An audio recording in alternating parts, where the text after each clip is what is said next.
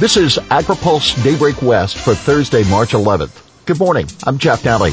Here's today's headlines. Prop 12 leads to pork deficit. State names pesticide work group. EPA has new chief. And USDA's to-do list grows. Newsom administration picks work group to reduce pesticides. Cal EPA and CDFA have released a list of 25 people to serve on a work group to guide the state as it transitions away from pesticides. The group ranges from farmers to anti-pesticide activists, academics, pesticide companies, pest control advisors, and trade group CEOs. CDFA Secretary Karen Ross said the group's recommendations will, quote, inform the next decade of research and development and help form new partnerships. Cal Secretary Jared Blumenfeld emphasized the state's goal of protecting farm workers and some of California's most vulnerable and pollution-burdened communities. The administration plans to cover the cost of the work group via a proposal that would raise fees on pesticide sales through the mill assessment. The administration and the legislature have until July to negotiate the proposal. Remember, the new group follows in the footsteps of an earlier group charged with recommending alternatives to chlorpyrifos. The resulting report from the process found that much more work would be needed to weigh the potential trade-offs and unintended consequences when canceling a pesticide product. The original group urged the state to provide more funding for cooperative extension research and outreach. Some of its members will serve on the new group. Regulatory relief for wineries passes committee. A state Senate committee has advanced a bill that would ease limits on tasting rooms. Proponents said the measure would help small wineries that have been devastated by pandemic shutdowns and smoke damage to wine grapes. Tasting rooms are the lifeblood of their operation, said Tyler Blackney, a policy director at the Wine Institute, adding that the businesses sell a product unique to California but need more opportunities to connect with customers. Stephen Maruso, a winemaker from Stephen Kent Winery, noted that nearly 85% of the state's wineries are classified as small. Being unsuited for wide-scale product distribution, these wineries are at a great disadvantage and, quote, need their tasting rooms in order to survive in a very competitive market. This bill would even the playing field, he said. Report. Prop 12 will lead to a severe pork deficit in California.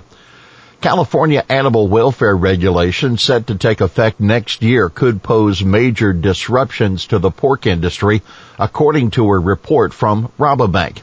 California's Proposition 12 regulates the amount of space allowed for breeding sows, and less than 4% of U.S. sow housing can meet that new standard, the report warns.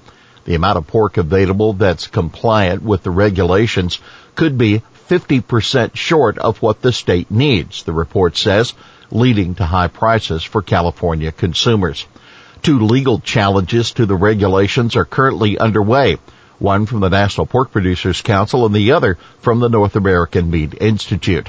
And on that note, CDFA has this week posted a new set of frequently asked questions to offer more clarity on the Prop 12 implementation. Biden's big day. Slowly but surely, President Joe Biden is getting his cabinet positions filled, even as he gets ready to sign the $1.9 trillion American Rescue Plan, that massive stimulus package the House cleared yesterday.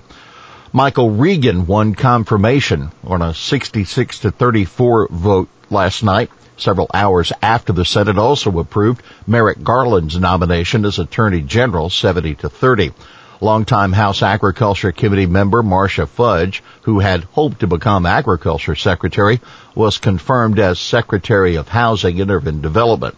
Biofuel groups were fast out of the gate to praise Regan's confirmation.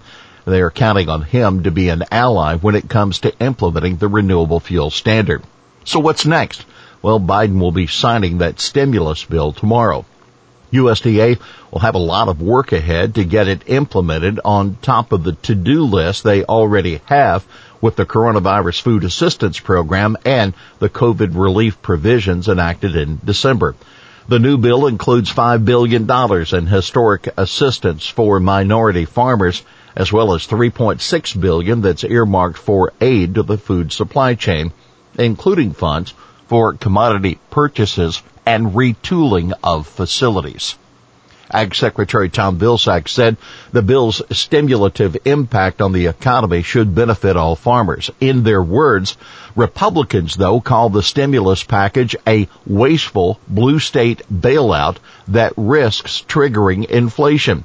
But the National Farmers Union said the bill, quote, doesn't just address our most imminently pressing economic and medical concerns. It also endeavors to change the agricultural sector for the better by redressing racial inequities in federal farm programs and increasing resilience in our food supply chain. Here's a programming note. Register today for the 2021 AgriPulse Ag and Food Policy Summit.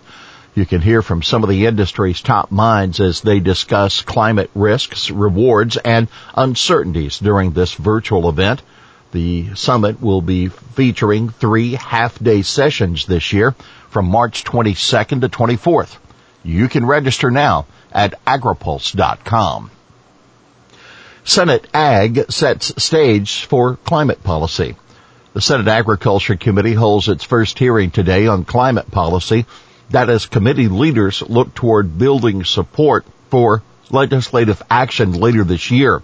Committee Chairwoman Debbie Stabenow told reporters yesterday it'll take several months for lawmakers to pull together climate legislation, in part because of the work done in the ag space.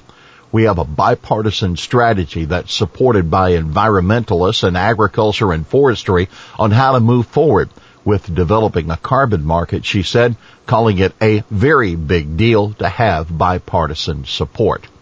Now take note, ahead of today's hearing, progressive groups opposed to ag carbon markets urged Stabenow and the rest of the committee to rethink the issue. Instead of promoting carbon markets, Congress should expand the existing proven and science-based programs that farmers are already familiar with, rather than investing in pollution trading schemes. Food and Water Watch, the Institute for Agriculture and Trade Policy, and 10 other groups said in a letter to committee members. Here's today's He Said It. There is light at the end of this dark tunnel of this past year. We cannot let our guard down now or assume that a victory is inevitable. That President Biden previewing his primetime address to the nation tonight. Well, that's Daybreak West for this Thursday, March 11th. For the latest news out of Washington, D.C., visit agripulse.com. For AgriPulse Daybreak West, I'm Jeff Daly.